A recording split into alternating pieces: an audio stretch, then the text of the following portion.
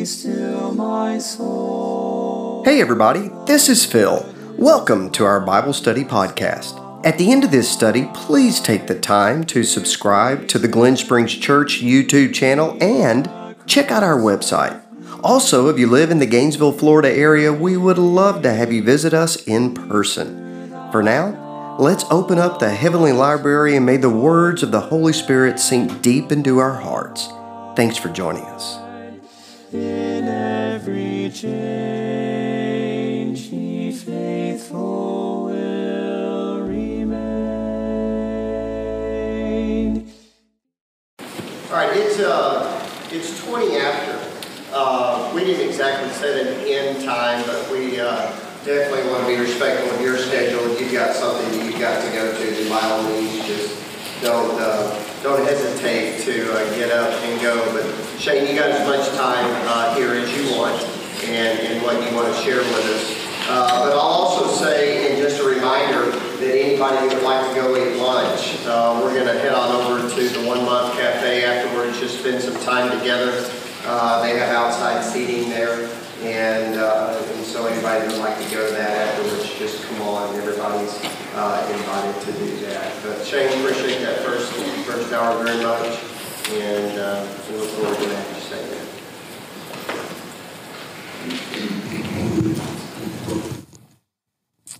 All right, so what I want to do in this second part of our study together is, I said to you, part of dealing with grief is dealing with how you feel, and part of grief is dealing with what you think.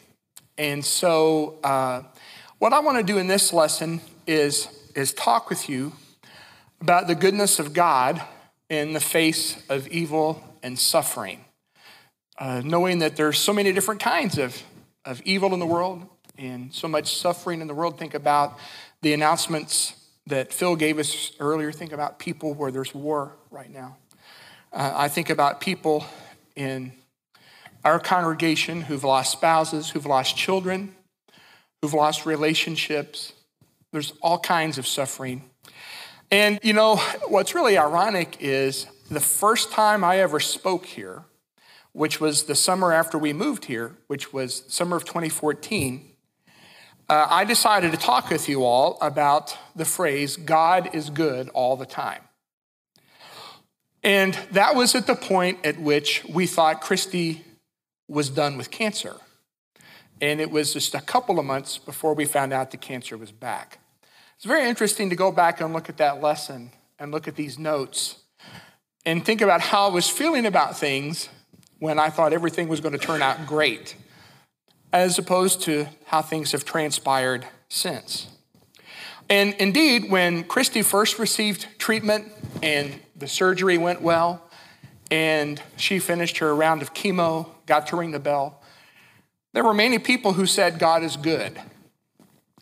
But when we found out her cancer was back and that it was terminal, there were many people who said many wonderful things to us, but nobody said God is good like they did when we thought she was healed.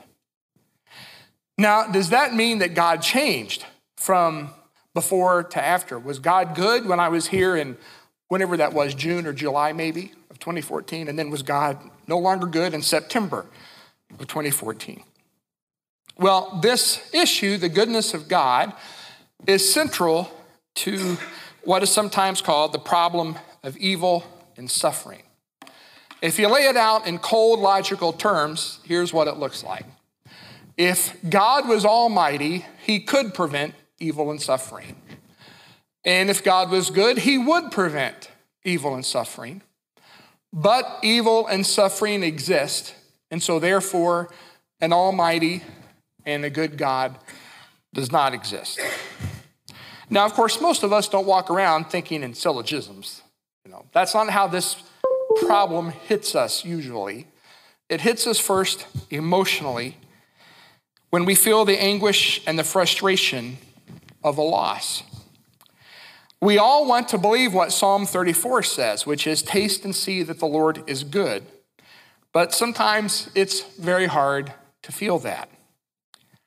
So here's what I want to do. I want to talk with you about this problem knowing fully that most of all, when somebody's going through suffering, what they need is not a PowerPoint presentation, and they don't need logical argumentation. They need someone to be there with them. And I guess if there's any one piece of advice I could give of what has helped me in my suffering, it has been just having people present. Has been tremendously helpful to me. Not everybody's wired like I am. I can just tell you that that's what's been helpful to me. But there's also a point in which we do need to sort of wrestle with the intellectual question. Why is it the case, if this God who is almighty and all good exists, why is there evil and suffering? So let's think about how we're going to have to tackle this. We certainly can't take issue with point 3, evil and suffering exist. We all recognize that. We experience it. Nor can we take issue with point 1. If God was almighty, he could prevent evil and suffering. We believe God's almighty, and he could prevent evil and suffering. So what that means is that if we're going to tackle this problem, we're going to have to tackle it at point 2. If God was good, he would prevent evil and suffering. But before we look at that point in particular, I do think we need to give just a little bit of fair time to the other side of this question, which is, what is the problem of evil and suffering like for those who are not believers? So let's think about, first of all, the problem of evil. If you do not believe that there is a God, then how do you define what is good and what is evil? So I have a lot of friends through a hobby that I have who are not believers. I have a very weird conglomeration of Facebook friends. It's like two different worlds that collide sometimes. And so periodically I try to do some things to reach out to my friends who are not believers. And so some of y'all remember the story of Harambe, the gorilla, in the Cincinnati Zoo. And there was a little, I think, 4-year-old boy fell into the enclosure. And the gorilla started to act very aggressively toward the boy. And the zookeepers have like a split-second decision they're going to have to make. Either to lay off and see what happens, possibly risking the little boy's life, or put the gorilla down. So they put the gorilla down. So I raised this question to my Facebook friends who are not believers, and I said, I'm just curious. I know what decision I would make. I'm pretty sure I know what decision you would make. But what I'm really curious is, why would you make that decision? Why would you defend the life of the boy over the life of the gorilla? And what was really curious to me is that my friends, and these are very kind people, loving people, people that I enjoy being around, what they basically said to me is, well, it just sort of comes down to this.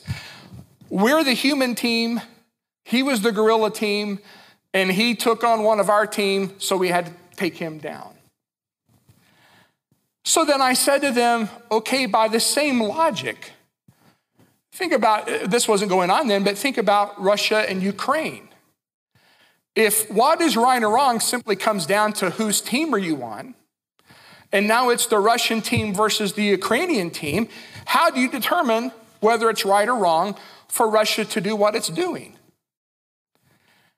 And the question that I posed to them was, there are cultures in the world right now that think it's entirely acceptable for their tribe, literally their team, to kidnap little girls from another tribe and sell them into the sex trade. And I said, if what is right and wrong just comes down to what team you're on, then how would you say that what their tribe is doing is wrong when they do harm to the other tribe? And one of my oldest friends, an elementary school friend, said, well, I guess I didn't take enough philosophy. Well, you don't have to take any philosophy classes to know you shouldn't sell little girls into the sex trade. And the problem I wanted them to see is, if you don't believe there is a God, it is very difficult not to have moral beliefs, but to explain why you have moral beliefs. why some things are right and some things are wrong. As this one philosophy professor says, atheism rejects the distinction between acts that are morally permitted, morally forbidden, and morally required. So from a non-believer's point of view, it's hard even to account for there being a problem of evil because it's hard to say that there is such a thing as good or evil. Y'all with me so far? It hasn't been interactive, so I'm going to make it more interactive here this second hour. And it gets even worse. So let me illustrate how it gets worse. I'm going to sit down for just a moment because I have some bad knees. I was consulting with my orthopedic team over here, my rheumatologist, Dr. Lloyd, about some things I can try. So I've got an appointment this Friday. And when I go, here's what they do. They take me and they do x-rays and they look at my knees.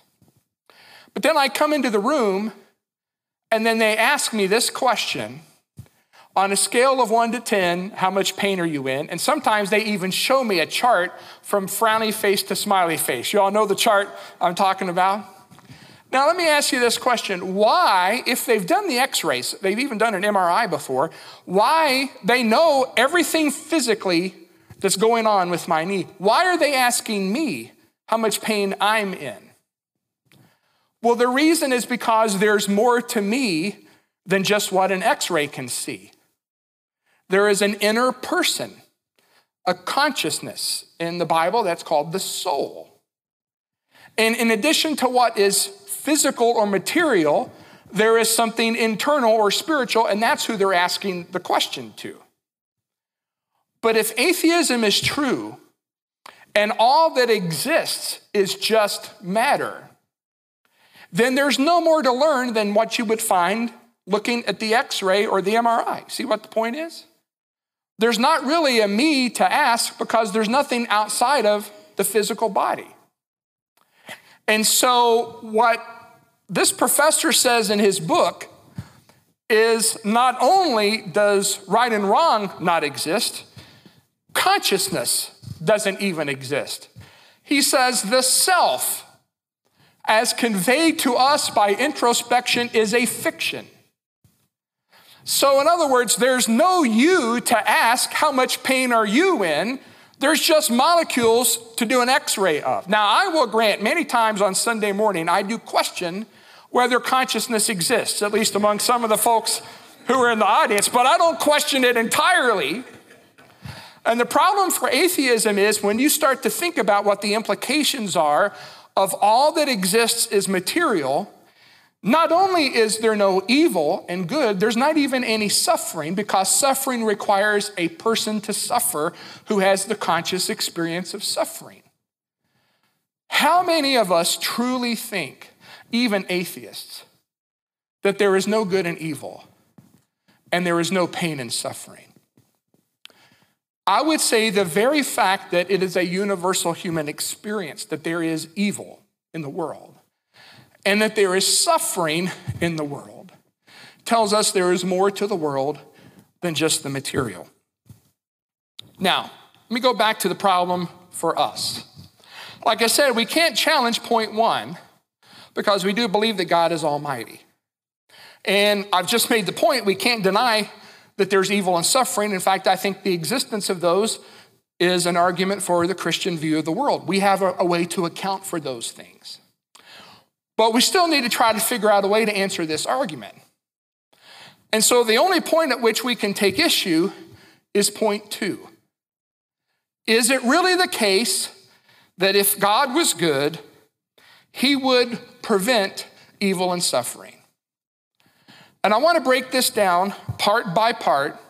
First of all, by thinking with you about what it means to say that God is good. Almost invariably, this is the interactive part here, almost invariably, when you hear the phrase God is good, or like me, you say the phrase God is good, almost invariably, what is the circumstance in which you say that or you hear that?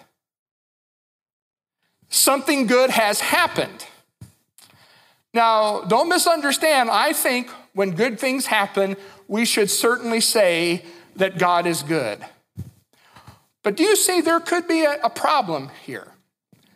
if we only say that God is good when good things are happening to us, then that can easily turn into believing that the goodness of God hinges on and is completely defined by whether God is doing what I wish he would do. And if we define God's goodness on the basis of what we desire, it's not too much of a further step to say that if God is good, I should be able to do what I desire. How many of you have ever heard somebody say, God wants me to be happy so I can do X, Y, or Z, and X, Y, or Z is completely contrary to what God has said? This is the reason why. Because they have decided that the goodness of God is equal to, I get to do what I want. And if God's goodness equates with you getting what you want, then if God has to do what you want to be good, guess who God is? It's not God, it's you. So I believe that God is good all the time, according to Scripture, even when bad things happen, because the goodness of God is a much bigger issue than just a simple cliche. So to think about what it means to say that something is good, I want you to think about what it means to say that something is bad. Like I said a moment ago, I have some bad knees. Well, what does that mean? Well, what it means is that my knees are lacking something that should be there, cartilage. Every now and then, to gross my friends out, I'll do a close-up video of me flexing my knee, and then I'll send it to them. And the last description I got was, it sounds like a bowl of Rice Krispies when you first pour the milk in. So I have bad knees. Something is absent that should be there, cartilage. It's missing something that's supposed to be there. On the other hand, good knees would be knees that aren't missing what they're supposed to have to be good knees. Or a good pass in football. Now, I don't know if you guys are familiar with that sport here in Gainesville and Kentucky, though we happen to have a 4 consecutive year bowl champion football team, and we'd be glad to explain to you what a good pass is in football. A good pass has timing and accuracy. A bad pass lacks what a good pass should have. What's a bad tomato? Some of you pitiless knaves don't think there's such a thing as a good tomato. But for those of us with a palate, a good tomato has good color and good taste and good texture. So you get the point. Something's good if everything it's supposed to have to be the kind of thing it's supposed to be is there. Something's bad when it's missing something it's supposed to have. All right, go with me over to Acts chapter 17. Ultimately, when we say that God is good, then here's what we mean.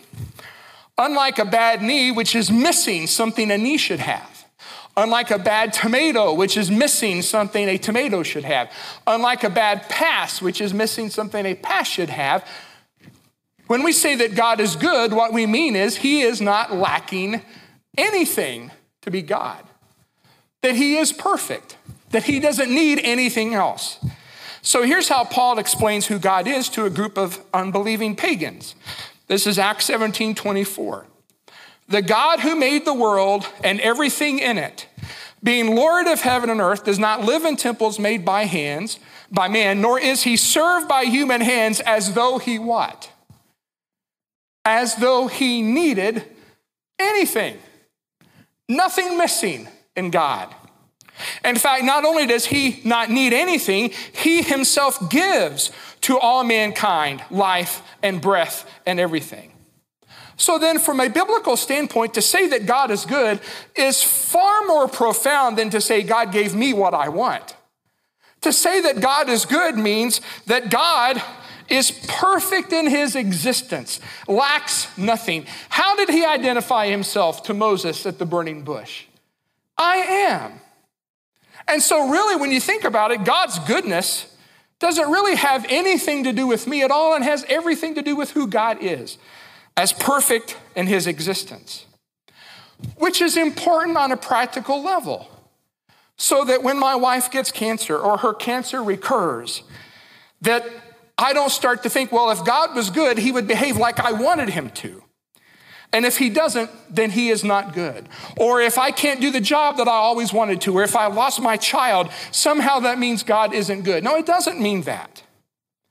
If we start to think in those terms, then we're starting to think that there is some moral obligation out here that God is subject to. But if there's some standard out there that God is subject to, then he himself is not God.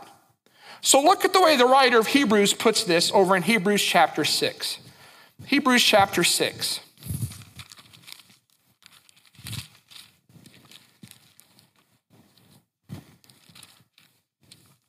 He's referring back to the promise God makes to Abraham. And he says this in Hebrews 6:13. For when God made a promise to Abraham, since he had, listen to this, no one greater by whom to swear. Think about that. When people are elected to office, they're sworn in, almost always in your courtroom. Swear or affirm. Do they use a Bible still in your courtroom? Oh, okay, they swear to God. Very good. You almost ruined my whole illustration here, but it was all right. So, well, why do they swear to God or on the Bible? Because what they're saying is this standard is higher than me and I have to answer to it. Well, if God is perfect goodness, is there any standard higher than him? No. So guess the only thing God can swear by is what? What does the writer of Hebrews say? Since he had no one greater by whom to swear, he swore by himself, saying, surely I will bless you and multiply you. So in other words, what the writer of Hebrews is telling us here is that God is not only good, he is the very source of goodness by which everything else is measured.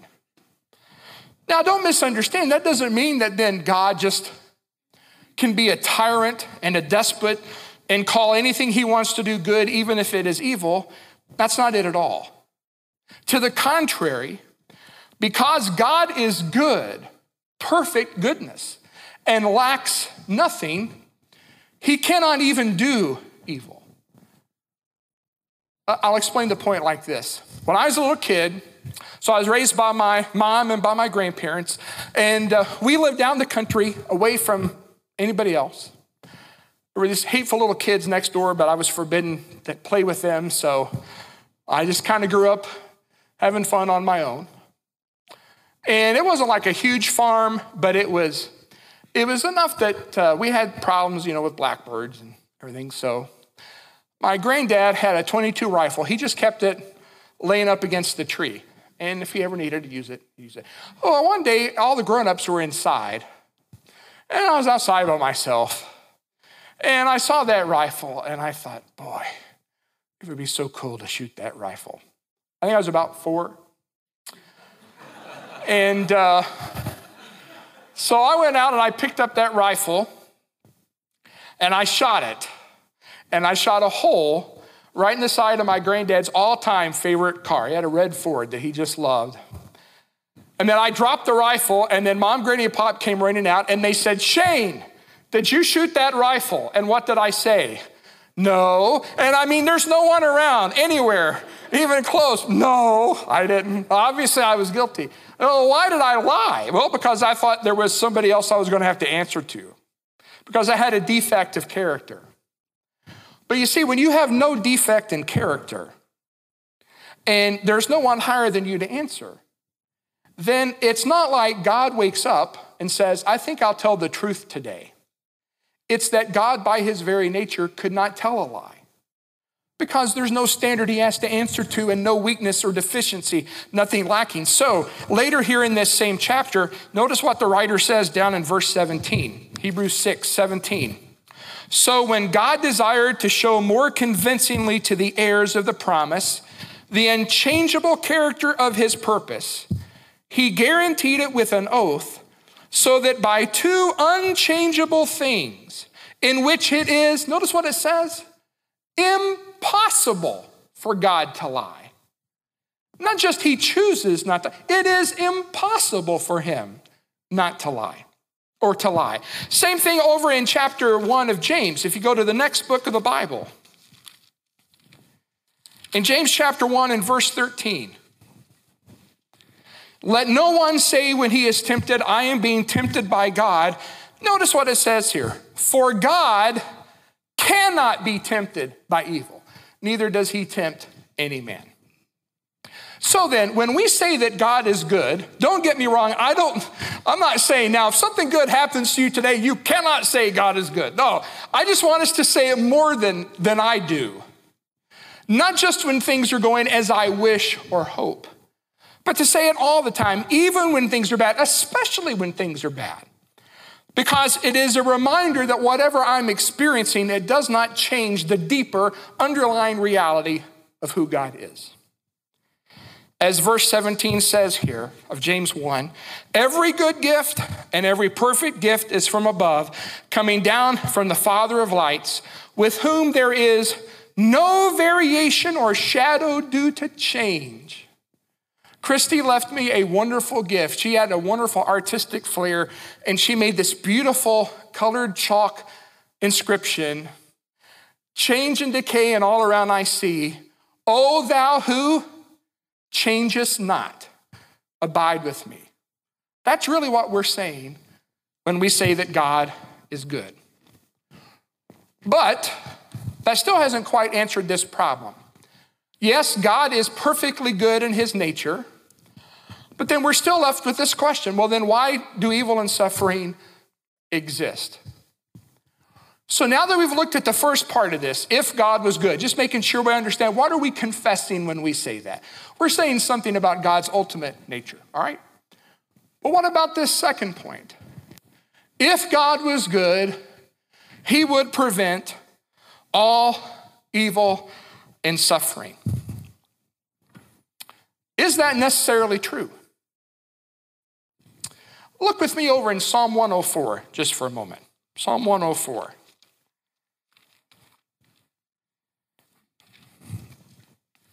Look at verse 14. This is a creation psalm celebrating God's great work as a creator. Psalm 104 verse 14 says, you cause the grass to grow for the livestock and plants for man to cultivate that he may bring forth food from the earth. This text says that God causes grass to grow for livestock.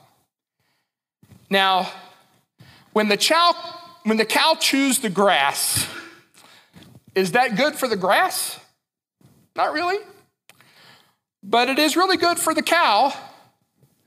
And I, for one, am very grateful that cattle are able to feed so then they get fat, so then I can have a nice steak. So that's what the Bible says here, that there is bad that happens to the grass, but it is serving a greater good. It feeds the cow. I really thought there'd be a more enthusiastic response to the whole thing about maybe I'm in a group of vegetarians this morning. Is that what's going on here? So let me show you another verse in this same psalm. Look at verse 21.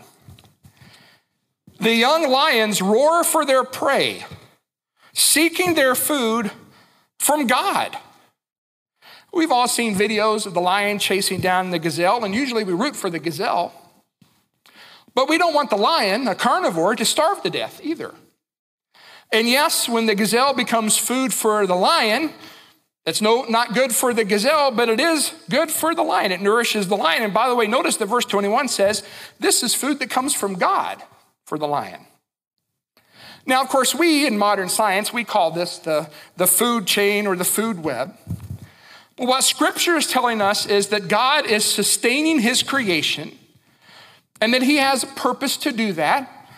And that within that purpose, there are some things that may suffer, like the grass or like the gazelle, but it achieves some greater good. Which means this point here, if God was good, he would prevent evil and suffering, is only true if we are absolutely certain that it couldn't be the case that God may permit evil and suffering to happen because he can bring from it an even greater good. But if it turns out that God brings a greater good through evil and suffering, then that point is not true. And if I were to ask you to think, Can you think of any examples of stories in the Bible where God permits evil and suffering to take place so that he can bring about a greater good? Is there a story that comes to your mind if I were to just ask you? Like if I ask for, who said it over here? Joseph. The story of Joseph. Joseph is the favored son of his father Jacob. His brothers hate him. That's not a word used a lot. And in Genesis 37, it's used 3 times about Joseph's brothers. They hate him. Remember, why do they hate him? He's the favorite. Why else? He has the special clothing. The text says he has these dreams in which he sees his brothers bowing down to him. They don't particularly like that. He reports to their father when they do wrong, and this is not tattletelling, because if you remember Genesis 35 and Genesis 38, these brothers are capable of tremendous evil. So they hate him, and they are going to kill him. You remember the story. And then Judah says, well, if we kill him, we're not going to make any money. We ought to sell him to these slave traders. At least we can make a little bit of money in the process. And it's tempting for us, knowing how the story turns out, to assume that Joseph was pretty much okay with all this. Like, he's thinking when he's down in that cistern, someday the Glen Springs Road Church is going to do a VBS and I'm going to be the main character and this is going to be wonderful. So everything is just fine.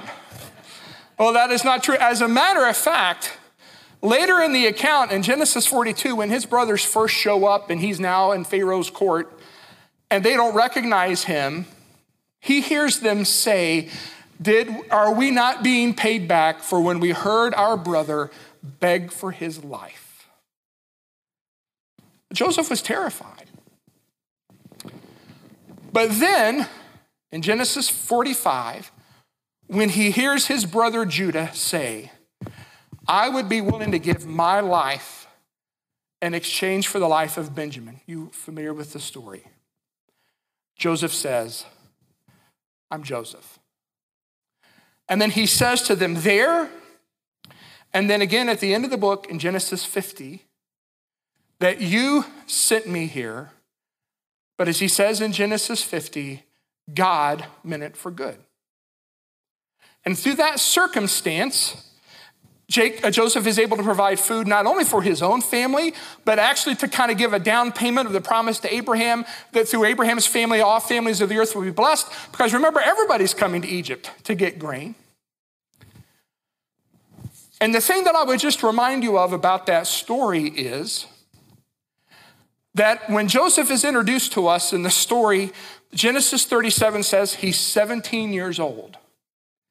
At the time that he comes to the second position in Pharaoh's palace, I think he's 30. 13 years. 13 years before he realizes there is a greater good I could see. So here's what that means on a practical level. Christy's been dead for 3.5 years.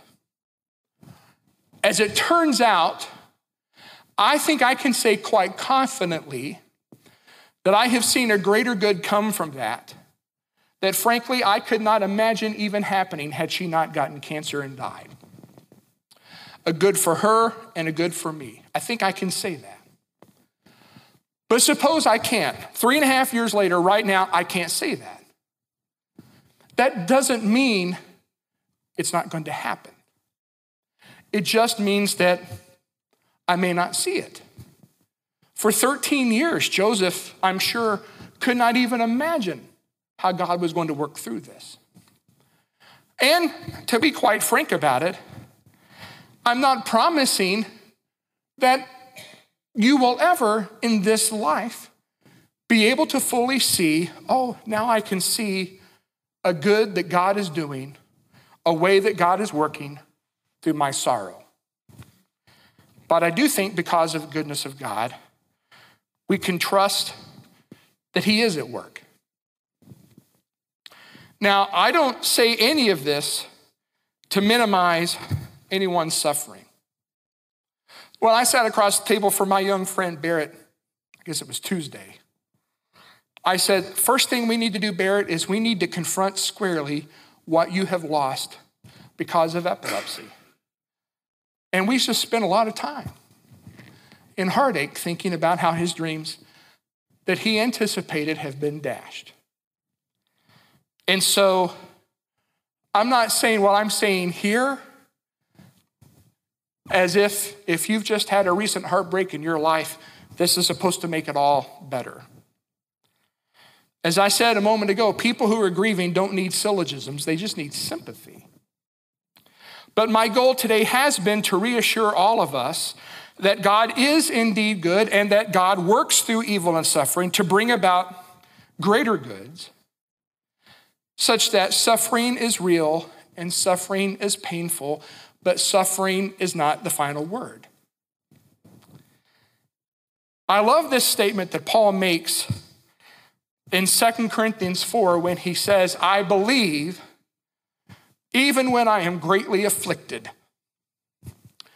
And if you go back and read, he's quoting from a psalmist who is surrounded by enemies. But then the psalmist says, even in my affliction, I said, I believe. Paul was in the midst of suffering when he writes 2 Corinthians. But he says, I have the same spirit as that guy.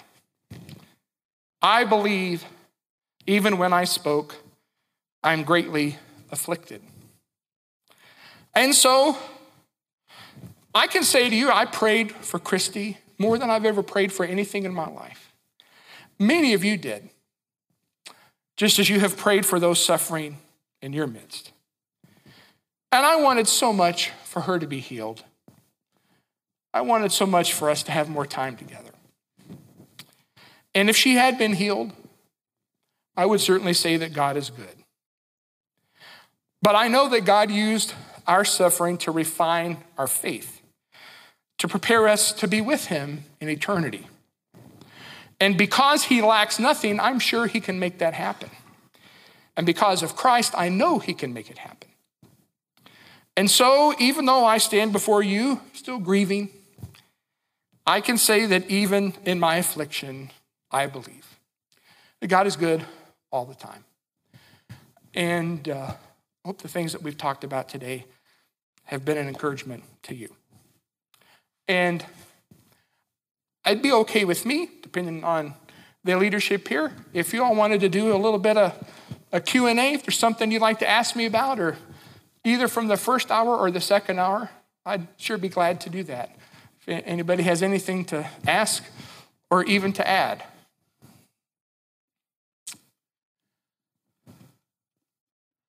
Or is this, what's this place we're going to eat again?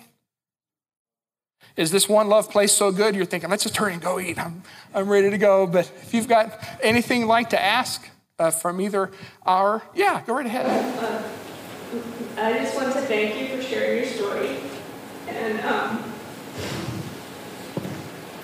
my daughter died 3 weeks ago. And my friend Chris said I think convalescent. And it's been a great reminder that there may be some good, that other people experience just as severe suffering. So it's been wonderful to hear you speak. I appreciate it. Well, first of all, thank you so much for coming today. And thank you so much for sharing what's on your heart. And I appreciate your willingness to open up in front of a group of people that you don't know and to share that. And I will say that one of the things that you are going to experience over the next few months is you're going to find out many more people have gone through what you've gone through than you ever realized. And they may be slow at first to tell you that because you know now what it's like. But you're going to find that so many other people have had to walk down this road. And I've gone through the same experience with my loss. And I have found personally that just knowing there are other people who've gone down the same road doesn't make the hurt any less real. But it sure helps to have people to share it with. And I think you would find that to be true, especially of this church as well. This is a good group of people. I was talking a moment ago about marry people to suffer with. You got to worship with people to suffer with as well. To rejoice with those who rejoice and weep with those who weep. But God bless you and what you're experiencing.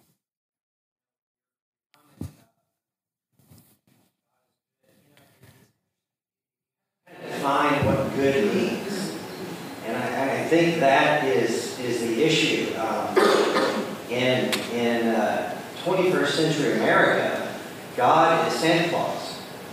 And so he's good because he gives you cool stuff that you don't have to work for. No one really seems to say God is good when you work really hard to get something. It's when you get a check in the mail that you got a tax refund. God is good. Certainly they don't say that when you have a struggle. And so we have to define what good means. I think that's an important point to make because people make that argument. The other thing is that bad things happen because of sin, and that's Satan. Someone who was killed in a car accident by a drunk driver is not because of God let it happen. It's because of the sin committed by the drunk driver. And that sin is from Satan. So the only deficit that could be placed on God is that he allowed Satan to be important. I don't know why he chose to do that other than to say he wants us to choose to follow him. And so he needed us to have an alternative. That's called free will. But it's not God's failure.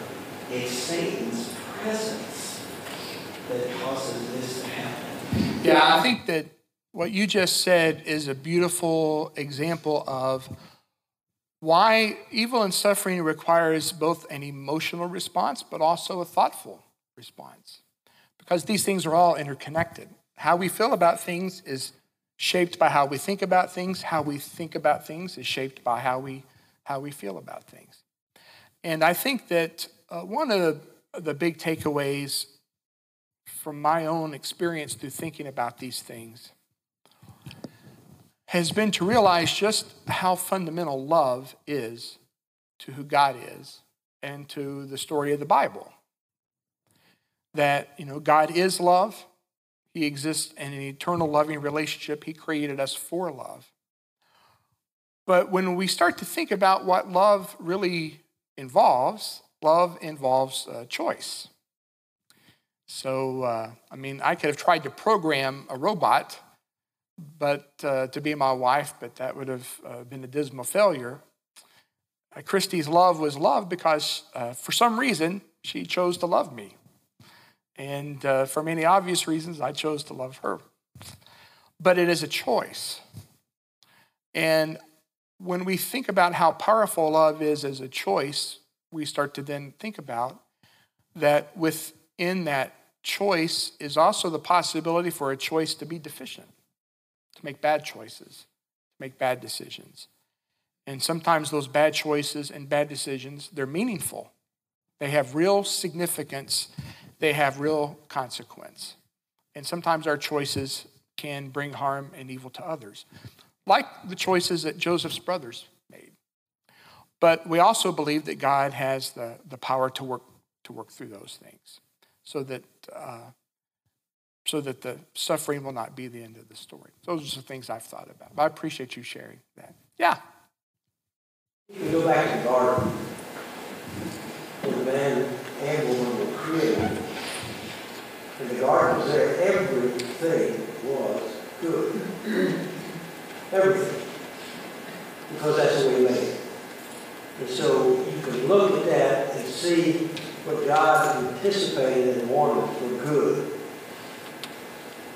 But who was in existence at that time was Satan. We need to understand that Satan predates even man, because he then came in the form of a serpent, and the serpent got nailed by the Lord. Now he had to crawl, but that didn't mean that Satan wasn't already there. So Satan was in existence, but God anticipated one good. It's when Satan got into man that everything went bad. I mean, he cursed the land because of that sin. He cursed man in the sense that you're going to have to work now. It's going to be harder on you. Childbearing is going to be harder. You're going to have to work by the sweat of your brow. Things happened then that were bad. Yeah. But God did not create bad in the beginning. Yeah, and so a couple of you now brought up the question of Satan and the existence of Satan. And a lot of times when we think about free will and love and sin, we think about it only as from a human point of view. But the scriptures talk about other kinds of creatures who have been made, who also are made with the capacity to choose and to love, but also to choose not to love and to sin. Remember that Jesus says that hell is prepared for the devil and his angels. And 2 Peter 2 says in verse 4 that angels sinned and fell. Jude 6 says very much the same thing. And though the Bible does not spell this all out in a simple formula, if we believe that God created what is good, and we believe they're creatures given freedom to choose love and not, and that some of those creatures are angelic creatures, then you can, I think, make a reasonable case that Satan would be one of those kinds of beings. And there's a little bit of a hint. Again, it's not all spelled out. Some questions are not wrapped up with a nice, tidy bow like I wish they were, But there's a hint in 1 Timothy 3 when Paul talks about the qualities of an elder. And he says that an elder is not to be a new convert, lest he become conceited and fall into the condemnation of the devil.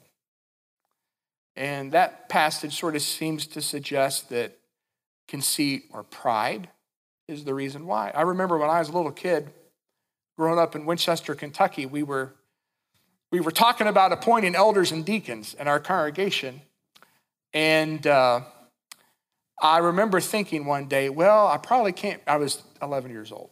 I remember thinking, I probably can't be an elder, but maybe I could be a deacon, So I was already ambitiously climbing my way to the top. Well, that's actually what Paul is talking about. Not a new convert, lest he be lifted up by pride.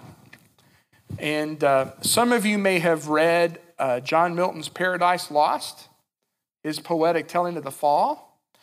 Or if you're really cultured, maybe you've seen The Wrath of Khan. And in The Wrath of Khan, Khan says, and he's quoting Satan from Paradise Lost, "'Tis better to reign in hell than serve in heaven." Pride. And so if we were to think about some of these ultimate questions, these are really great questions, and they are deep questions about the origin of evil and suffering. But if we think about God as perfectly good and evil as the lack of goodness, and that happens through choices that creatures who've been given freedom can make, it explains evil among us, and it also explains evil in other creatures, even like angelic creatures. But it all comes back to love. But the one thing about that is just to remember that because God is good, and because that goodness is his perfect existence, then whatever God makes and shares with existence is, in a sense, also sharing in his love and goodness. And this is one thing that really came home to me when Christy and I were going through the last stages. We read a book. I'd recommend it to you. It's not a perfect book, but it's a book called A Grace Disguised by a guy's name is Jerry Sitzer. He lost his wife, mother, and a child in a drunk driving accident. And the drunk driver got off to top it all. So I wrote a book called A Grace Disguised. But this is one of the points that really emerged to me, that if you believe God is love and you believe that in creation he's sharing his love and existence with us, then what it means is you were loved into existence. And what it means is, and this is what really hit home to us, every moment we exist is proof that God loves us and that he is good. And that doesn't mean that our life was not also punctuated by some very sad things. But it helped us to see that the evil we were and suffering we were experiencing is taking place in a bigger context of God's love and goodness. So those are some things I've thought about in connection with some of these very deep questions you all are asking.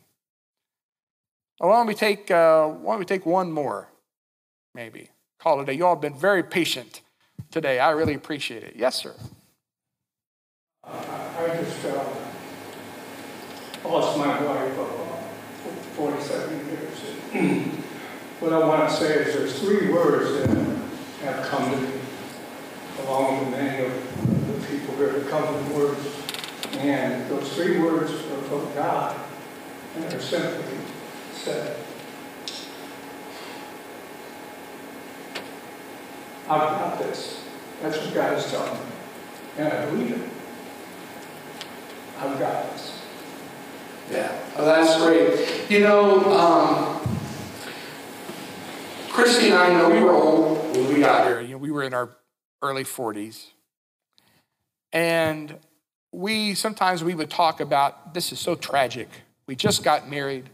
We didn't even get 1 year in before tragedy happened. And then as we knew we were facing her impending death, we would talk a lot about, this is so tragic because we've had such a short amount of time together. And then I remember right after Christy's cancer came back, our car died. Like, this is how things happen, you know. And somebody at church found out, a dear lady, Sylvia Chapman. And she had lost her husband a few years before Christy and I moved there. And he had been a very successful businessman. So she was a no-nonsense lady. But she came to me and she said, let's go get some pie after Bible study tonight. And I said, okay. So we went to get some pie, and what she was doing was she was taking me out to say, so how much money do we need to get this car fixed? She just wrote me a big check, just right there. I mean, she's an unbelievably generous person. I don't know why it was then, but as I sat across the table talking to her, it hit me. She and her husband, Bob, I think they were married. It was well over 50 years. I can't remember what the exact number is. But I just remember realizing, because I'm not a very bright person, that as painful as it is for Christy and for me to say goodbye after just a few years, what if we'd been together as long as they have been? It would be only worse. And so what I'm just saying is, I know what my circumstance was like. I can't even imagine what it would be like to lose a spouse after the amount of time that you all had together. All I can do is count on the very thing that you said, to trust in God's power to see us through it. But I can't tell you how much I appreciate your all's willingness to share, as you've talked about, very difficult things that you're going through. And I know there are many other stories to tell, but it helps to remember that you've got people in the trench suffering with you more than it's possible to say. Well, thank you all so very much for spending this time together. I know this has been a tough morning. I will tell you this. I one time spoke on a weekend series where they had 4 speakers. There was me to talk about grief. One guy talked about drug addiction. One guy talked about having an affair. And there was one other terrible trauma. That was not exactly a feel-good, pick-me-up week. So you only got one this weekend. That's the point that I'm saying. It could have been a lot worse. That's the main point I want you all to see. But I hope this can be of help and encouragement for the time that we've spent together. So, Phil, I'll turn it over to you, buddy.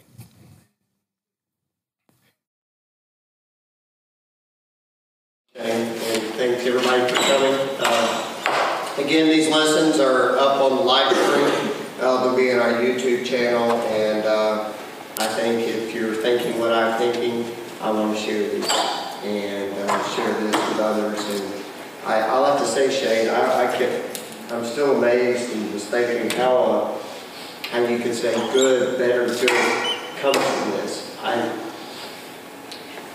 not there. I try to be with things, but I appreciate that. That's inspiring. I think it is true. You sometimes may not know till later, but it's just good to know that we have a good God and He's in control. Thank you very, very, very much. This was very helpful. We're going to go have some lunch together. If you'd like to join us, please do so and hang out. Those of you who are here and visiting and haven't got the chance to hang out with Shane, it'd be your time to do that. I get Shane a lot. In fact, we're going to hang out just the next few days together.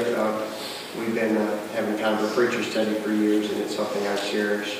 Have you ever told them the official name? Actually, it's from Chris. So my beloved wife gave a name to this study that Phil and Jeff Wilson and I do for young preachers. She called it SPAM, the Smarty Pants Association of Ministers. And I think you probably consider me the gross jelly part in the whole study. Phil and Jeff are the good stuff, but I like that gross stuff. Well, that's in her honor. She nicknamed it right off the bat. It's something very special. But this is a time for us to get together, hang out together, share together. But we also have some other time with Shane, so we're going to do it with him right now. Mark, Bruce, y'all got anything else you want? All right, Shane's going to speak for us tomorrow. It won't be on grief tomorrow. He's going to tie into our theme for the year to return, revive, respond as we look at the church at Ephesus. And so he'll be sharing some lessons along those lines, so we look forward to that. All right. All right, let's just close it out with a prayer. Our loving Father, we can't help it this morning but to come before your throne and to proclaim your goodness. You are indeed good, Father. We thank you for that. While at times it may be hard for us to see goodness in this world, we know that it's there because you're there. And dear Lord, we're thankful for your servant Shane, who's reminded of that this morning. Dear Lord, we've also heard from those that are really hurting. And we pray that your strong, powerful arm of compassion, your strong, powerful arm of love may hold these dear hearts this morning. Hold them up and lift them up so that they can feel your goodness and to feel your love. And we pray, dear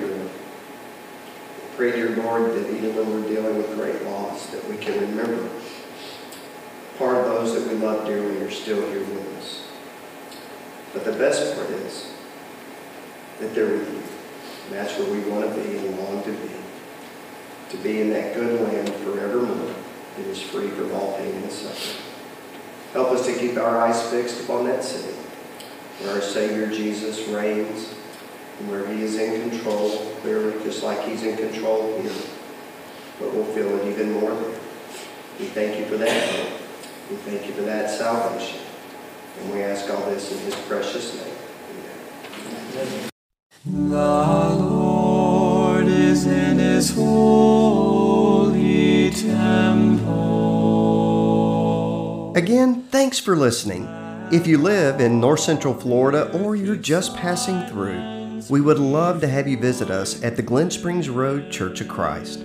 Also, check out our website, glenspringschurch.com. You can learn more about our church family and how to contact us. Until next time, God bless. Keep silence before